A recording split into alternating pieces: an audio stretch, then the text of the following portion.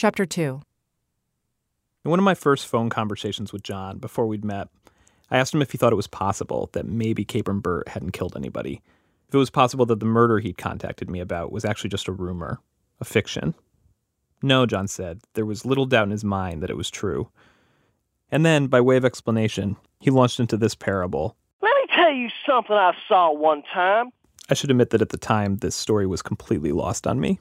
Me and Roger Price had went up to the truck stop together to get a little dinner. We came back by, and we was passing by the South 40 trailer park. So Roger's one of these dudes. He's a darn transmission mechanic. He's not really talkative. He's a good dude, but he's just, he only has one tooth. And it's really amusing to see how he can balance a cigarette on that one tooth. The whole time he's talking, that cigarette is just bouncing around all over that one tooth, and he never loses that son of a bitch. So we're coming by this Welcome to South 40 sign, and there's this girl out there walking around in front of the damn sign holding a cell phone, and she's got on a pink top and nothing else. No fucking panties, no goddamn socks, barefoot. And I remarked that to Roger. I don't remember what I said. I probably said, "My God, look at her," or something like that. And Roger's sage advice was, usually when you see jokers that look like that, they done something to get like that.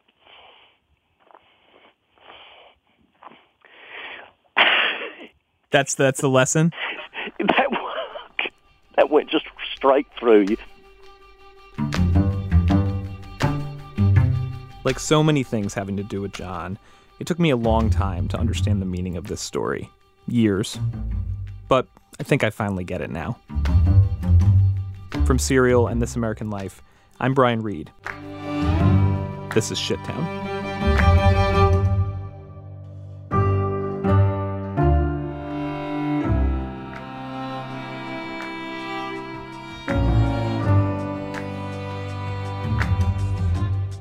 My second night in Alabama, I finally get to talk to Jake Goodson. Jake's the guy who'd originally told John that Capron Burt had bragged to him outside the Little Caesars about beating a guy to death. I sit with Jake in John's kitchen, asking him to rack his brain for any extra details that could help me solve this. It was a while ago, he says. His memories are fuzzy. But he makes a suggestion that, I don't know, seems crazy to me. I don't know. I mean, I could get him and ask him, and he'd be able to tell me. He'd probably come up here and talk to you about it. Who? Capron. Capron lives right nearby. Why not just get it from the horse's mouth? No. Probably so. That makes no sense. I would stick a microphone in his face and he would tell me about a guy he killed. Probably. He's burned up. He wouldn't know no better. He'd probably just laugh about it with you. I tell Jake no thanks, at least not now. I do not feel like I'm armed with enough information to confront Capron yet. Aside from seeming far-fetched, the idea also just sounded potentially dangerous. For John, for Jake, and for me. But then, the next night, a bunch of other people proposed the exact same thing. He'll talk to you, dude. Well, but, he's burned out. He's arrogant, dude. He don't give a fuck. Wait, he would talk to me about it? I know he would. I'm pretty sure he would. Probably tell you the truth.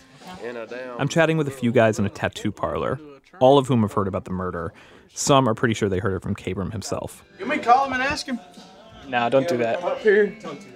Well, I'm not a puss, dude. I don't give a fuck. Apparently, I'm the puss, because I do not want the dudes I'm talking to call Capron right now. Already, this tattoo shop does not feel like the safest place to walk into alone at night, trying to dig up info about a covered-up murder by a guy everyone seems to know, all of which are things I've just done. The last thing I want right now is for the alleged murderer to show up. I was invited here by Tyler Goodson, Jake's brother, whom I met in John's workshop while he was filing that chainsaw. He's one of the owners.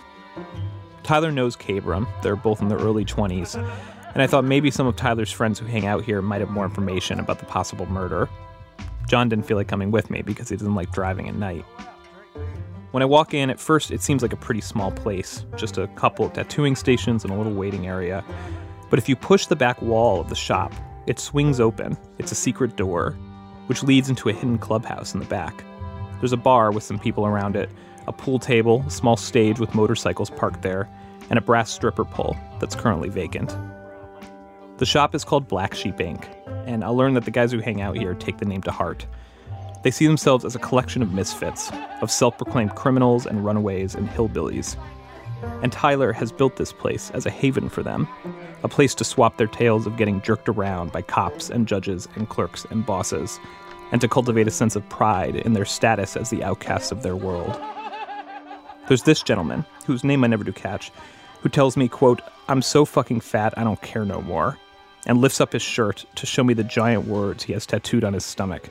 Feed me. Tell him, give him a picture.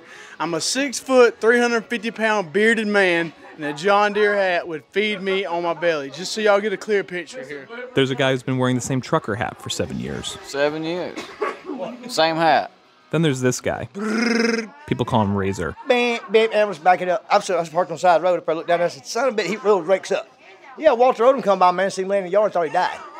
Yeah, ambulance is already, they already called it ambulance, man. Bastards laying out there in the yard, got an ounce of pot laying beside him, 6 beers. He's just shit-faced. I believe he's telling a story about his friend Willard, who is impervious to death. You know, I run over him 3 times in one fucking night. 3 times, dude, in one night. The bastards won't die. And then there's Tyler, who's been sleeping at the tattoo parlor lately because he can't afford anywhere else to spend the night, who's 23 years old and has 3 daughters with 3 different women, and who's been haunted his whole life by people assuming he's just like his father who abused him and his siblings and his mother, and who is a convicted sex offender for having sex with a minor. One day, Tyler will tell me that he often wakes up in the morning in a puddle of sweat, having dreamt during the night of killing his dad. Tyler's friendly to me when I arrive, welcoming, but as I'm getting out my recording equipment, I hear murmurs from other people wondering who I am, wondering if I might be a cop. People are asking me questions, feeling me out. A few guys ask if I'll smoke a bowl with them out of some deer antlers. I don't want to be stoned, but I also don't want to seem like a narc, so I pretend to take a puff. I pretend to do a number of things that make me feel very uncomfortable in order to keep as low a profile as possible, such as act like I'm not shocked or upset or scared when someone says this to me, a radio producer with a microphone, in the first few minutes that we're talking. At the risk of ruining any surprise, the statement is racist and nonsensical, replete with multiple uses of a terrible word.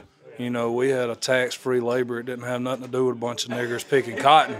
And we worked our ass off, and we earned everything we got. This is a tattoo artist who goes by Bubba. So now if you got a tax-paying job, you got to take care of some nigger's wife that's in jail because she's drawing a child support check on each one of them. Later, Bubba will display a rather fluent knowledge of the differences between various white supremacy groups. Mind you, we're in a majority black city right now, Bessemer, about 20 minutes from Bibb County, heading towards Birmingham. But everyone in here is white, including me. Someone mentions offhand that the small tattoo area in front is about as much shop as you want here in Bessemer. Otherwise, the place will be filled with black people who'll piss you off and won't pay anything. Hence the secret door. Before I left for Alabama, my girlfriend Solange, now my wife, who's black and whose family is from the South, had insisted I make my Facebook and Instagram accounts private because they're filled with pictures of us together. I told her she was being silly, overly paranoid. Now I'm grateful I decided at the last minute to follow her advice. When someone asks me what the women look like up in New York, I tell them they're all shapes, sizes, and colors. When someone asks what my ethnicity is, I tell them about the Italian part without mentioning the Russian Jew part. But there's no hiding the fact that I'm a Yankee. What's that? Y'all just as racist as we are. It's quieter. Yeah, y'all left them the fuck down here. In an effort to change the subject, I turn the conversation to one of the few things I know I have in common with these guys. So you guys know John? Our mutual acquaintance, John B. McLemore. Oh, yeah. He's a character. I ain't never met nobody else like him.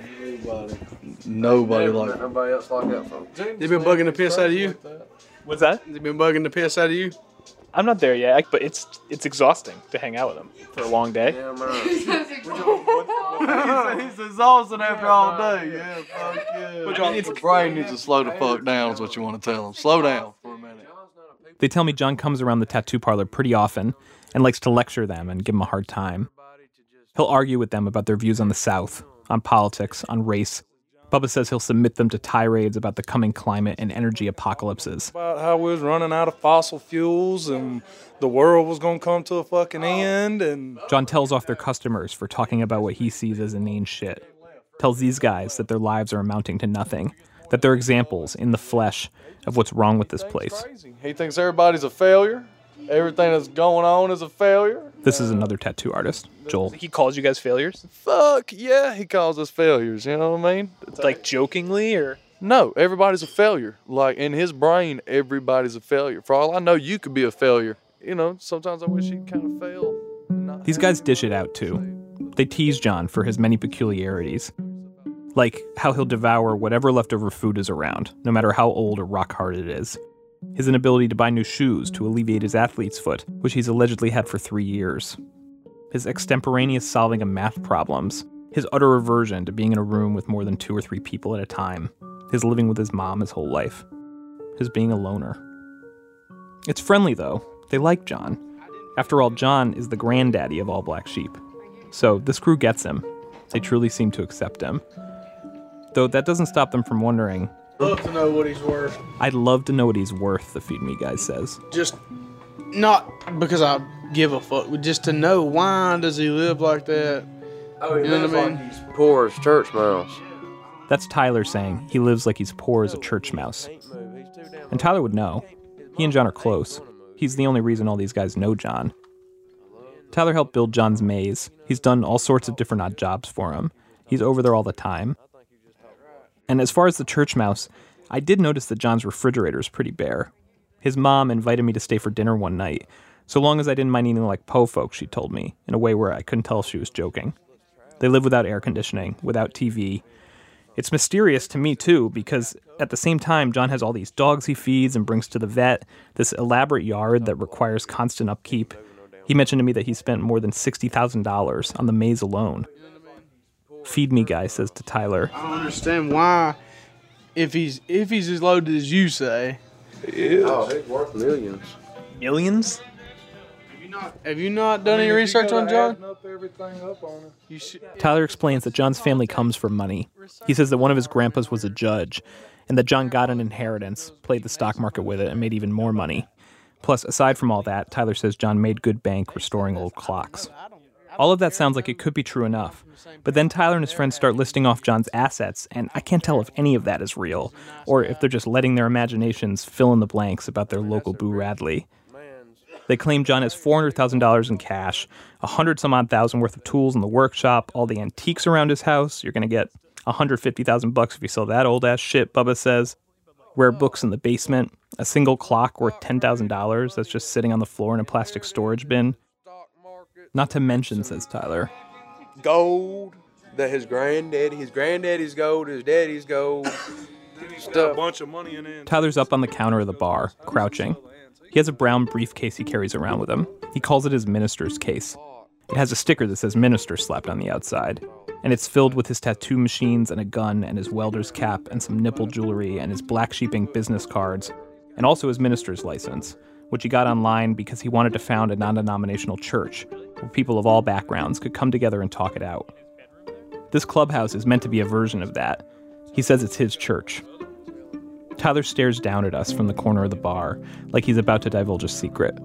When it comes to John, he says, there's no telling What he's got, because there's a lot of shit that I'm sure I don't know about, because I've been finding stuff out slowly over the years. And there's damn secret little dungeons and shit under his damn house, man. I ain't playing. I've built gates for him. I've built gates for these dungeons. I've built gates for the dungeons, Tyler's telling me. Dungeons in John's basement. He soon clarifies they're actually old crawl spaces. But the way John had him rig them up, Tyler says, with tiny doors and these locking iron gates inside, dividing them into sections, what was the purpose of all that? It was creepy. Though Tyler digs creepy stuff, so he also thought it was cool.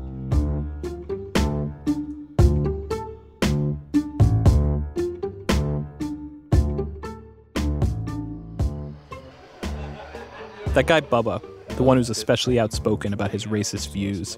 As the night goes on, I put together that he's the one who gave John all his tattoos. The tattoos that John showed me abruptly at his workshop that cover his whole chest. Bubba, he explains that being a tattoo artist is a lot like being a therapist. People sit in his chair for hours on end, and each person he works on is getting that tattoo for some specific reason. It's his job, as he sees it, to uncover that reason. Maybe it's a meditation, a milestone, an excuse to get out of the house, a new girlfriend, a death. John's motivation was especially bewildering to Bubba, because John had made it clear almost every time he came in the shop how deeply he despised tattoos. If you got a tattoo on you, he'd tell you wasn't shit. You're low life. You shouldn't have that on you. So as shocking as it was to me when John lifted up his shirt to show me all his tattoos, it was far more shocking to Bubba when John strolled in one day at the age of 47 and asked him to start putting them there. I thought he was going to commit suicide. You know, that's what I thought in my mind. Why? This is something you're completely against. You think fucking failures have tattoos, you know what I'm saying? Why in the fuck would you just start tattooing your whole upper body like that? You know what I mean? And around your neck. Pistons, tattooing pistons on him, you know, redneck ass tattoo, you know? So, I mean, first thought, I thought he was going to kill himself.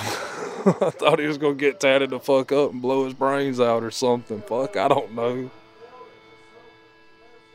And then the more I got to doing it, you know, I realized, you know, we're in a rut, you know, we need some money, and he helped us out. I mean, he helped a lot.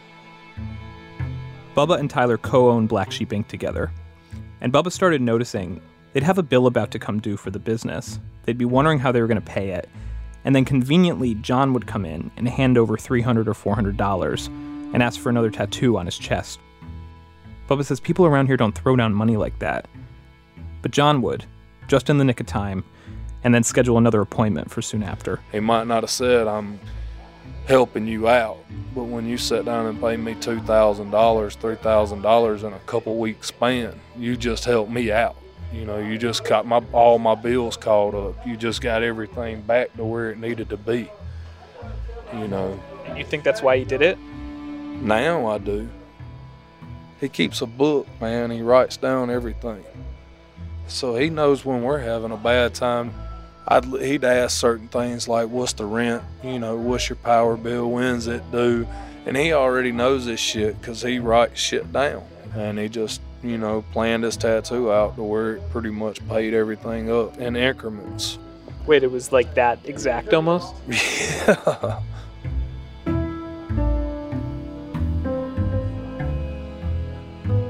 If it wasn't for John, we'd be shut the fuck down. If it wasn't for John? Yeah, if it wasn't for John, I'd be tattooing at my kitchen table right now. And I think he sacrificed his skin to help us out.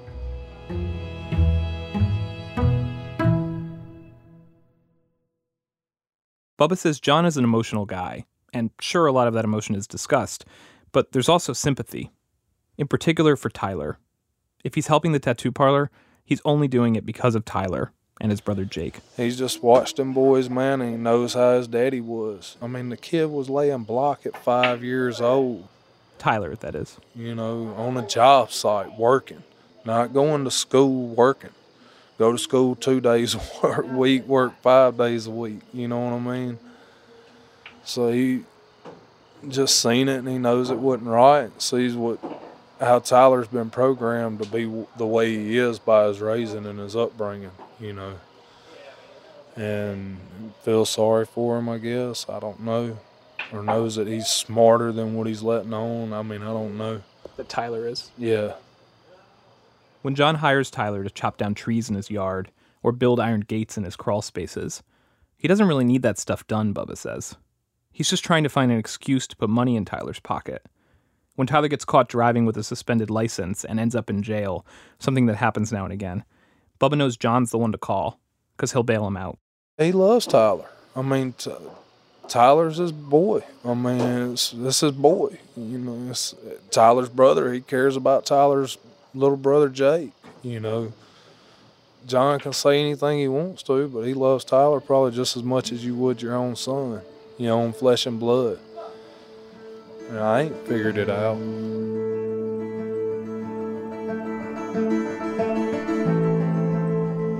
We're standing in the backyard as we're talking, behind the tattoo shop. A train whistle starts to blow in the distance. Eventually, someone comes out and tells me I might be interested to know that Kabram's sister, Cashenbert, is here. Like, right inside, 15 feet away from me. Why don't we just go ask her about the murder? This town. I go to the bar, leave $6 for my beer, and, careful to avoid Kabram's sister, head out the secret door, not knowing what I eventually will know months and months from now. That Kabram Burt didn't murder anybody, but also that before this is all over, someone will end up dead.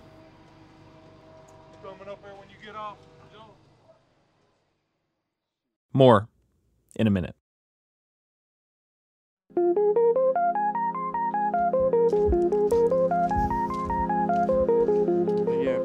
Kabram? Hey, I'm Brian Reed. Nice to meet you. So I'm doing a radio story. I'm a reporter. I'm here from New York. Is there somewhere quiet we could sit? It's a year later, and I'm pulling into K3 Lumber on a Friday morning, nervously asking if Kabram's around.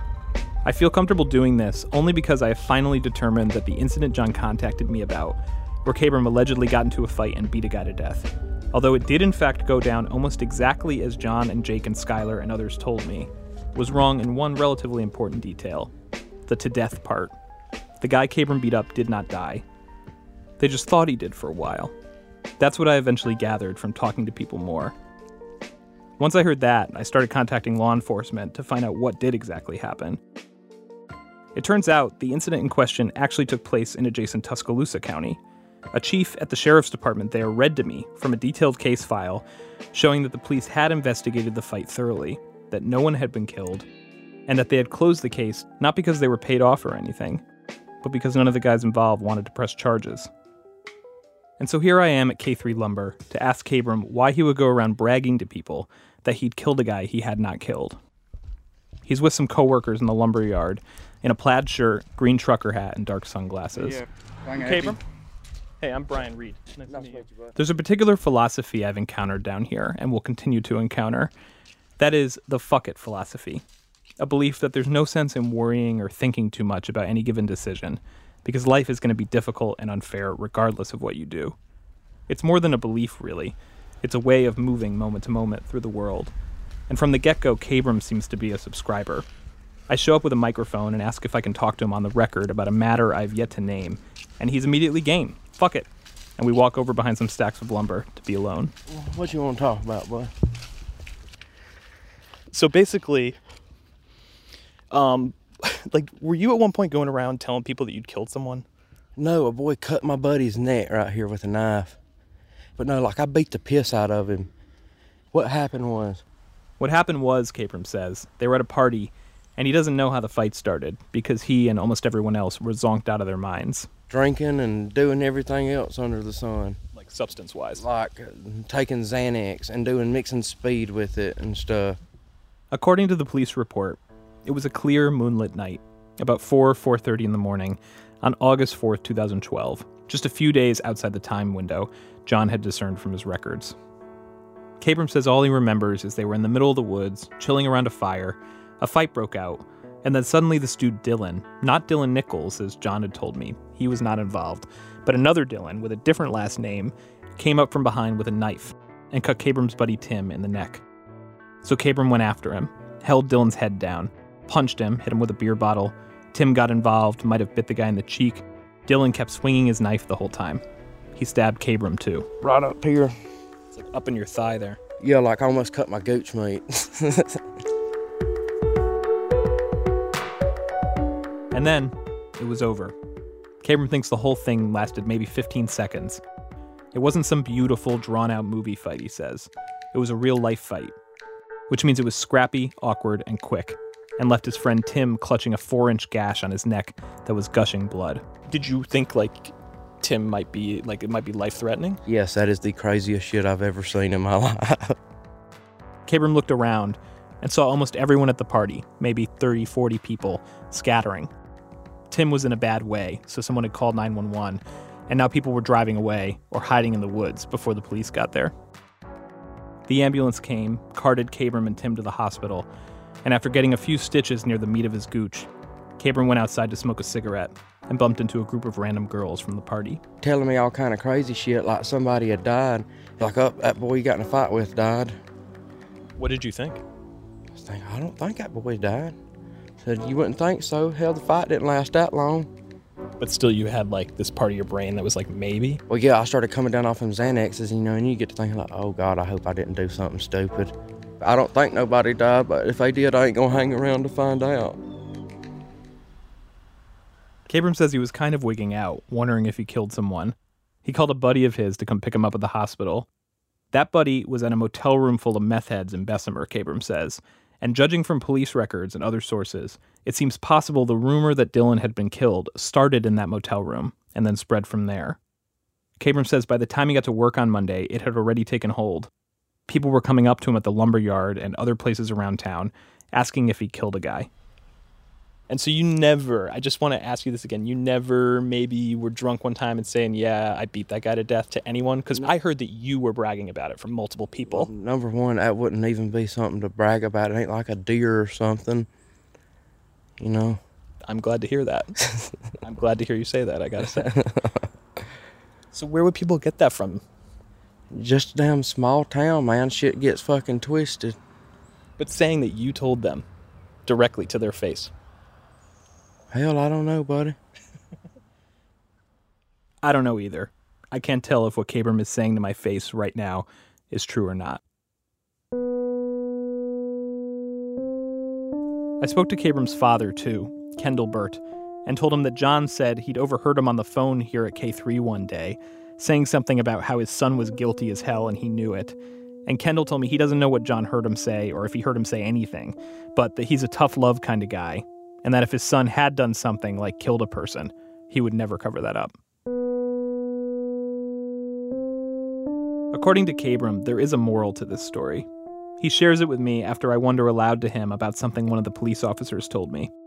Why did his buddy Tim, rather than pressing charges against the man who'd almost killed him with a knife, decide instead to shove his middle finger in the face of the cops when they came to talk to him in his hospital bed?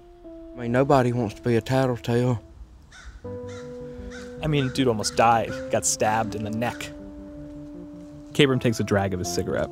You're shrugging your shoulders. If you're gonna live like white trash and shit, then hell, you know, you might as well not tell on nobody because, you know, if that's the life you're trying to live, you can't be mad when, you know, low-down dirty shit like that happens when you hang out with low-down dirty people.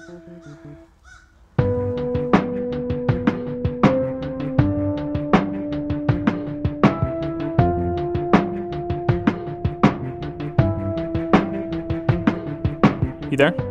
I'm here. Cool. I'm waiting on Tita Ball. Do you have time to talk? I have some stuff I'd love to talk to you about. I'm sitting here right now. Are you busy? At 2:25 with my orange pants on, waiting for Tyler to get his ass back over here. I figured you was calling to lower the boom or some damn something, so go to town. Yeah, it's my turn to talk a lot. I have a lot to catch you up on, actually. I'm excited to tell John what I've figured out, finally, after all this time. I now narrate the story of the real crime back to him, almost a year and a half after he first told me about it, with details colored in and facts illuminated, including the rather germane one that Cabram did not kill anybody. After I'm done, John summarizes my findings. A bunch of fussing and fighting, snaggletooth, stolen trucks, meth labs, stabbing, hooping, hollering, going to jail. I can't believe how much you've worked on this son of a bitch, and at the same time, my God. What? Why the sigh? I'm sitting here looking out the window at the clouds going by, just in loath and disgust at the town that I live in, and the fact that I didn't pack my bags and get the hell out of here decades ago. I think it's the part about hiding in the woods that did it. That's just so classic Bibb County. I don't know how many times I've heard that expression in my life, hiding in the woods. I think hiding in the woods in Bibb County is like having your afternoon tea in London. You know, there is another way John could have responded to all this news. I dare call it the normal way. That sigh he let out, rather than being one of despair, could have been one of relief. Relief that a young man has not been killed, that local officials have not been bought off by a powerful, rich family, and that, in fact, law enforcement has done what appears to be a competent job responding to this incident. Shittown, at least in this case, doesn't look so terrible to me. I don't know, progress, right? But no. I've learned that sometimes you catch John in a spell of depression, sometimes you catch him in a bout of mania, and sometimes, like today, I think, you catch him in an alchemy of the two.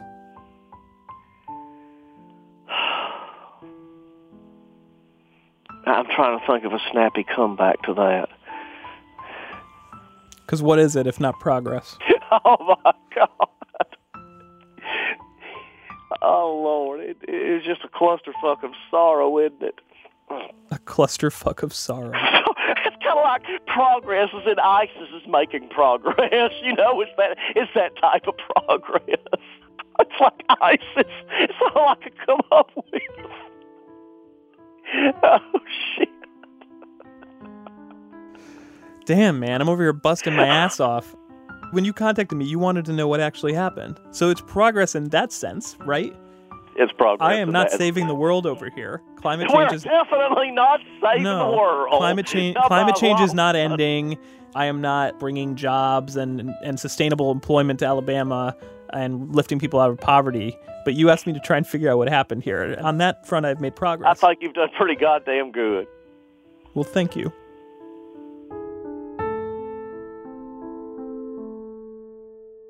I guess if I sound like I'm disinterested today, it's firstly because I'm tired and wore ass out, and secondly because, you know, I'm not the most cheerful person. You know, I spend most spare time now either studying energy or climate change, and it's not looking good.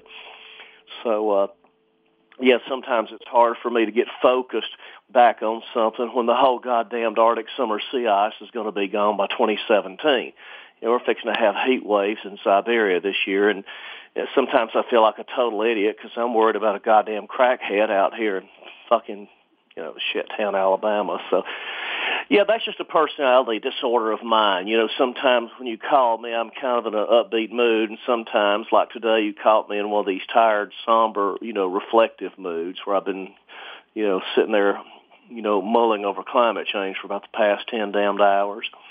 Oh, I mean, my God. When John says he's been mulling over climate change for the past 10 hours, what I think he means is that he's been mulling over climate change for the past 10 hours.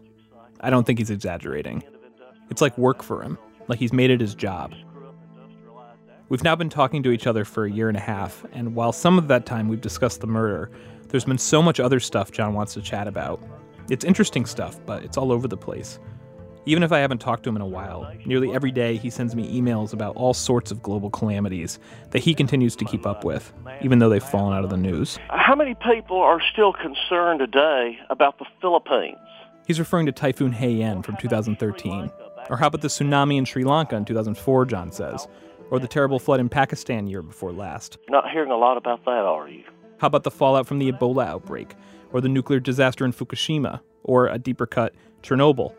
The list goes on. And it's not just catastrophe. John also gives me lectures and sends reports on the systemic problems he sees, leading to complete breakdown of the social contract.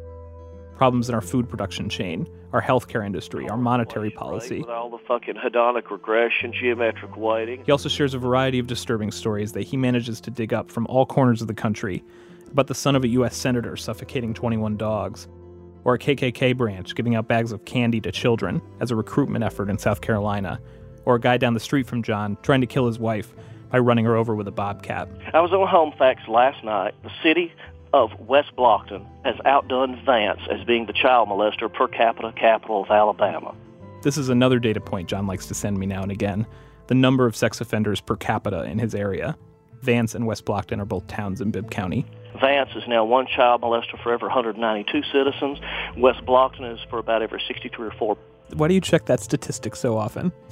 Why do I check crude oil plus least condensate production so often? Or why do I go pour over the tables from the IPCC so often? The IPCC being the United Nations Intergovernmental Panel on Climate Change. I was tied down with a couple other people. It was about to splatter us all to hell and back. You know, there's some people. For the longest time, I thought the only connection between all of John's random interests was that it was all shitty. But the connection is deeper than that. He's distressed by the lack of outrage compared to the amount of shittiness in the world. To him, that ratio is totally out of whack. That's why he was still upset about the Kabram rumor, even after I told him it wasn't true. Even though the murder and the cover-up weren't real, everyone sure did believe they were. And still they did nothing. That part, the inaction, that's more disturbing to John than the idea of the murder itself. You know, I really hate that these kids know all the things that they know, and they just accept them as normal. I know, that seems to really bother you, huh? As accepted as something you can't do nothing about. The shitty misfortunes John fixates on, they're not a bunch of disparate things. They're all the same thing. His shit town is part of Bibb County, which is part of Alabama, which is part of the United States, which is part of Earth, which is experiencing climate change, which no one is doing anything about. It maddens John. The whole world is giving a collective shrug of its shoulders and saying, fuck it.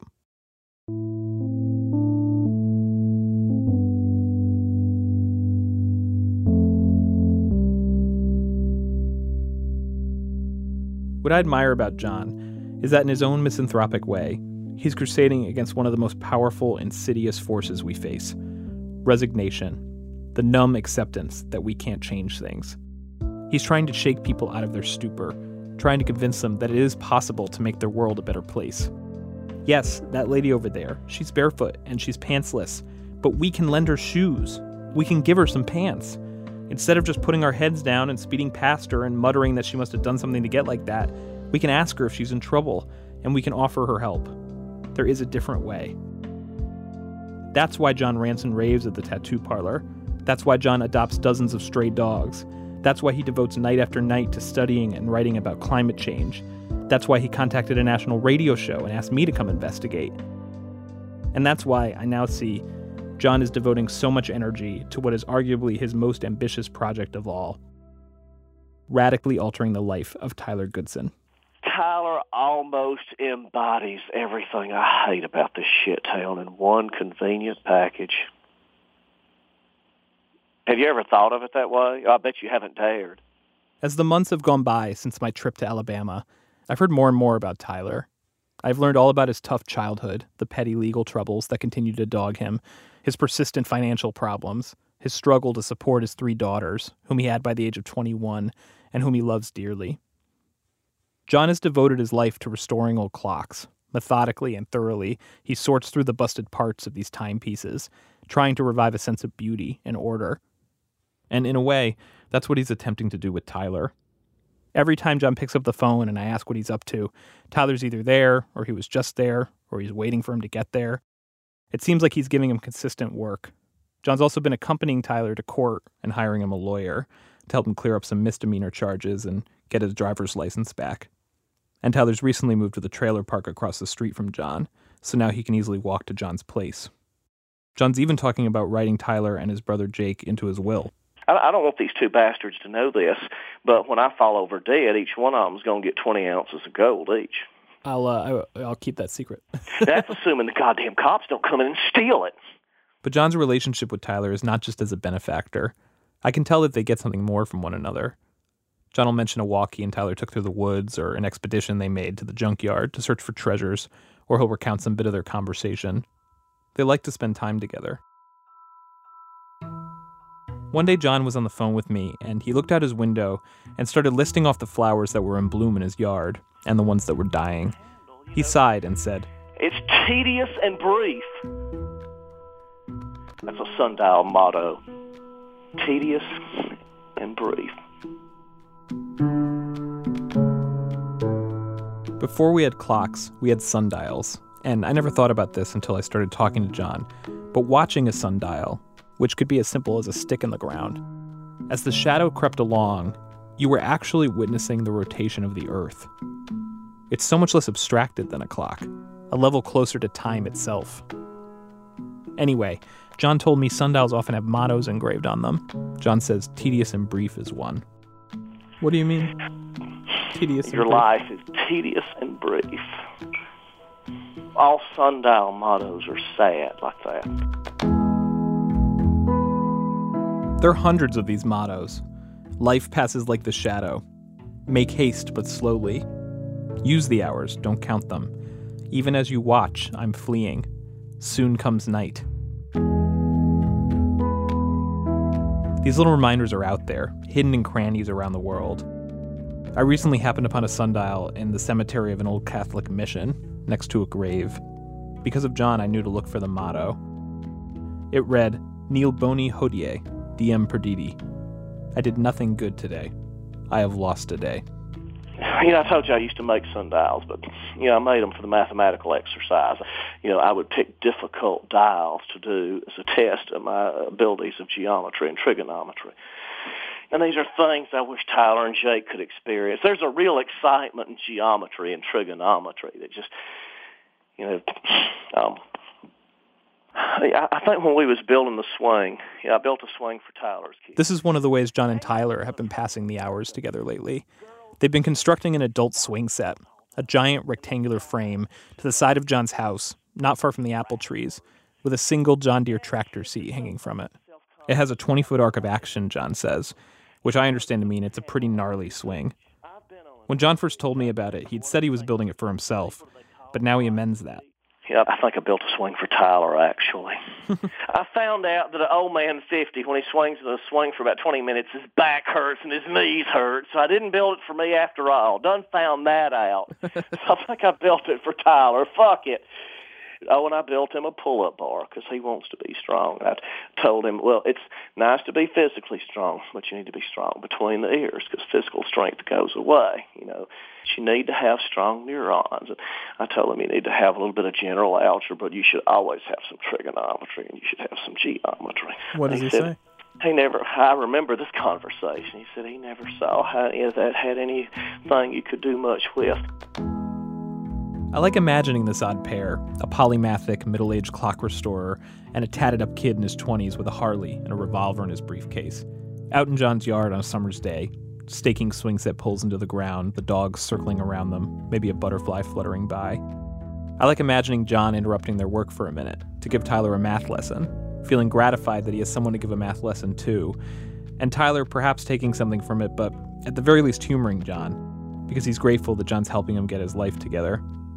I like knowing that this is how two people have chosen to spend an afternoon together in Bibb County, Alabama. Take the gifts of this hour, one sundial says. Another, it's later than you think. And I point out the diagonal chain that was going to shore up the, upright. Of the swing set? Yeah, I told him the square of the hypotenuse is equal to the sum of the square of the two sides. He hadn't used Pythagoras' theorem. So he could calculate the length of a chain without climbing up on the goddamn top of the pole and pulling a damn diagonal with a tape measure. That was my answer. And what did he say?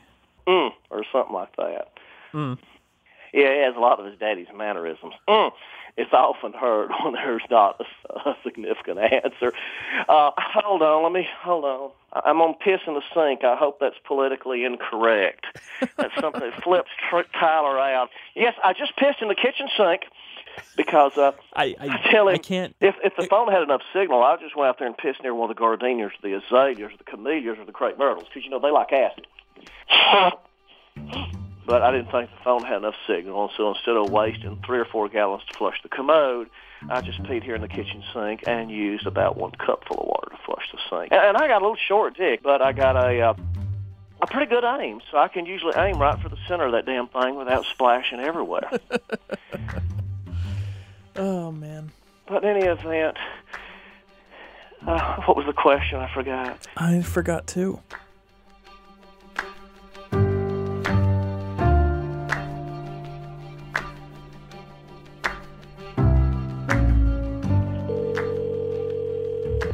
Hello? Hey, is Jake around? Is this Skylar? It's been a couple weeks since I last spoke to John, and I just got a text from Jake, Tyler's brother, asking me to call him when I get a chance. Yeah, this is Skylar. I was the one that called you. Jake texted you for me. Oh, hey. Hold on, just 1 second. Has anybody called you? No, not that I know of. I have a few missed calls, but I don't think they're from anybody down there. Oh. Why? Well, we have some bad news to tell you. Okay. John B. killed himself Monday night.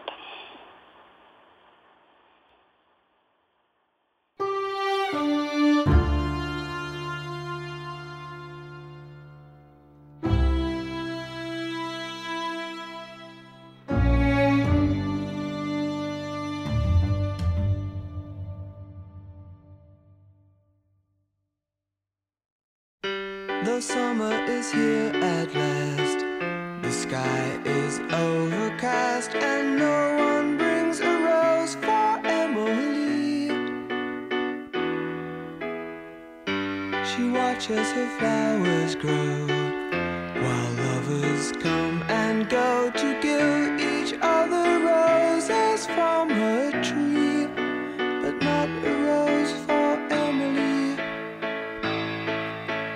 Emily, Emily, can't you see there's nothing you can do? There's loving everywhere, but not for you. Her roses are fading now. She keeps her pride somehow. That's all she has, protecting her from pain. And as the years go by, she will grow old and die. The roses in her garden fade away. Not one left for her grave. Not a rose for Emily. S-Town is produced by Julie Snyder and me, with editing from Ira Glass, Joel Lovell, Sarah Koenig, Neil Drumming, and Nancy Updike. Whitney Dangerfield is our digital editor. Starlee Kine is a story consultant. Fact-checking and research by Ben Phelan. Seth Lind is our director of operations. Mixing by Lyra Smith, and Matt Tierney is our technical director. The S-Town staff includes Emily Condon, Elise Bergerson, Julie Whitaker, and Kimberly Henderson. Music for the show is composed by Daniel Hart, Trey Pollard, Elado Negro, and Matt McGinley. Music supervision by Damian Grafe. Our website, stownpodcast.org. Special thanks to Bennett Epstein, Ted Scheinman, and Evan Smith. S-Town is a production of Serial and This American Life.